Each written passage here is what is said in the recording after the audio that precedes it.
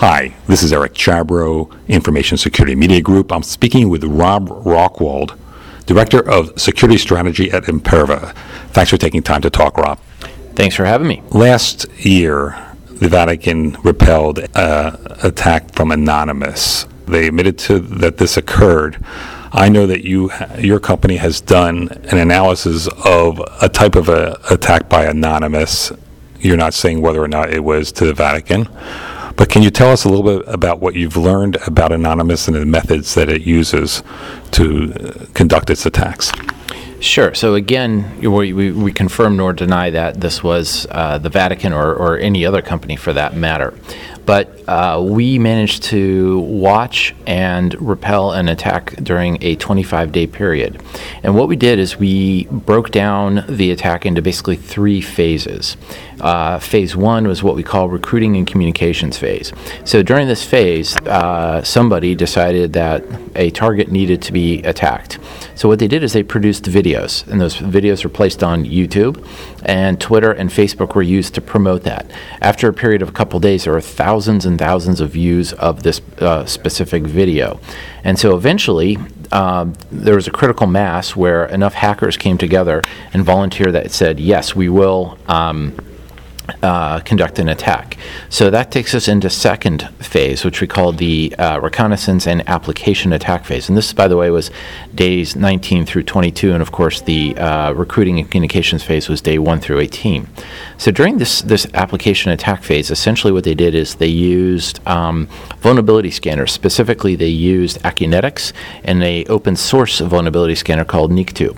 And what they were trying to do is find vulnerabilities to possibly exploit.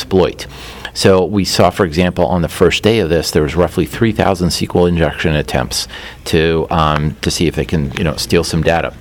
Then they used a third tool called Havij. Havij is something that was developed in Iran. And Havij actually means carrot in Farsi and is also slang for the male organ. So you can get the penetration testing pun there. And anyways, it is designed to exploit SQL injection vulnerabilities. So where vulnerability scanners will find a vulnerability, Havij will actually exploit it and perform the actual data harvesting. So this is important if you take a step back and look at it from a higher level. This is important because what this tells you is hacktivists start by trying to steal data because they recognized the lesson from Sony, which is if you're managed to take data, what's going to happen is you're going to really, really hurt that company. Now, in this case, from day 19 through 22, the application attack failed. In this particular instance, the Imperva web app firewall actually managed to block all of this stuff. So they had zero success in terms of trying to take data. Now, that takes us to our last phase, which is the most prominent and well-known aspect of Anonymous, which is DDoS. In this case, what happened was they were trying to probe the website to see where you could consume the most resources. So there was a search page actually, and certain terms caused a lot more computation intensity on the side of the site that was being attacked. So what Anonymous did is they created a URL that would repeatedly ask the site to search for this term. And that was what they used with the broader group of volunteers, along with the low orbit ion cannon, or LOIC, to try to exploit this site and DDoS it. So normal traffic was roughly 15 to 17,000 visitors per day. During the 2 days of the DDoS attempt, they had 500,000, and then on the second day of DDoS, it was 600,000. So roughly 28 to 34 times more traffic than they normally would expect. So those are the three phases, and those are a couple of things that we observed. Okay, so you say the site was not taken down. That's correct. And that's because of? Yeah, because, I think in this case there was a security consulting organization that wasn't quite sure what to expect, so they had the foresight to think about data protection. And so, in this case they put a web app firewall in place, which was very good in terms of blocking SQL injection, also in terms of blocking some of the application DDoS attempts that were underway. I speak to a lot of people here, and we're at the RSA conference, as well as my course of reporting, and they're talking about protecting the data. It seems to be less of an emphasis on perimeter defense. How's that as a strategy? Well, actually, that's an excellent question, because unfortunately, perimeter defense would have been absolutely useless. So let's take a step back here and look at what the methods were. First of all, they were doing SQL injection. So that that antivirus by definition doesn't help with that. These hackers were using the exact same methods that private hackers are using, with some key exceptions. Number one being there was no malware, or number two being there was no spear phishing. So take antivirus completely off the table, because it's not gonna do much. Second, in terms of a network firewall or intrusion prevention system, these tools simply would not have recognized that this attack was going. On the contrary, they would have seen perhaps a spike in traffic, and that's about it. In order to understand and repel an application attack, you have to understand how that application works. What's a normal way of that application behaves, and when you see an aberration in that behavior, then you know that something's fishy, and you want to at least inspect it and possibly even block it as well. Okay. So the kind of damage that Anonymous does, how crucial is that in the whole scope of IT security? Well, what we learned here is that they had a couple of sophisticated hackers, but in general, this is not terribly difficult to stop. It's just a matter of, are you prepared? So the question a lot of people should be asking themselves is, how many other incidents like this are there where Anonymous was stopped? And that doesn't make for very sexy headlines. Oh, Anonymous blocked at a particular location. It doesn't fly all the time. So when they are successful, that makes headlines. So the key thing is, are you prepared for it? Do you have the right application defense and DDoS defense in places? Because we've learned here this is their typical way of approaching it. So it's not a terribly difficult thing to do. So they at most they should be a nuisance.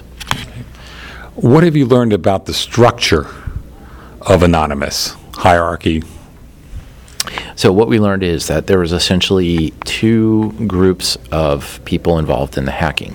You had a skilled group, which was approximately 10 to 15 individuals who were fairly savvy. They followed very much the same application attack process that a lot of private hackers do when they try to steal data. And then there was a second group, which was mostly volunteers who were not very technically savvy at all. In fact, the New York Times actually had a great quote from somebody who's been following Anonymous, and he said, "It's a handful of idiots it's a handful of geniuses with a legion of idiots." And this is somewhat consistent with what we saw. In this case, there was a handful of fairly savvy hackers who also managed to recruit a couple hundred, up to 1,000 or so, maybe, volunteers who helped perform the DDoS. But aside from that, they didn't really fill out any personality survey, so we really can't say anything about them personally. And do you suspect that the leaders of this organization know one another? They behave in a very, very similar fashion, so I can't say conclusively, but I think it's a fairly safe bet that they've worked together in some other fashion. At least some subset have worked together and possibly know each other personally. There's been a series of arrests, and periodically been hearing arrests of so-called Anonymous members. Are these the troops and not the leaders? Do you know? I don't know. I hope it is. I hope it is the leaders, but I can't say at this point.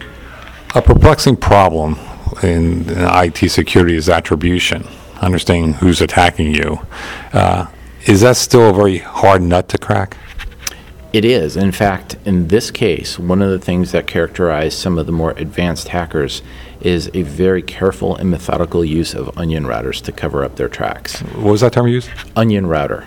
Okay, I'm not familiar with that. So an onion router, or also known as TORs, the onion router, or TOR, is a it's on the internet, and basically if you route your traffic through an Onion router, it will scramble your IP address so that when you visit a site, you don't have an IP address. And so about a third of the traffic was coming from Onion routers.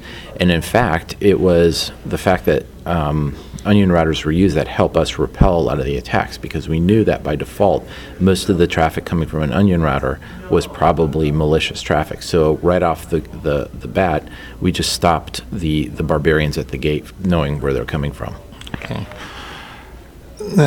You could argue that some of the damage that Anonymous has created for people and organizations, especially when personally identifiable information and other kinds of sensitive information is exposed. For the most part, a lot of experts consider them more of a thorn in the neck. Is there a certain awareness that Anonymous is bringing to the general public that may help IT security?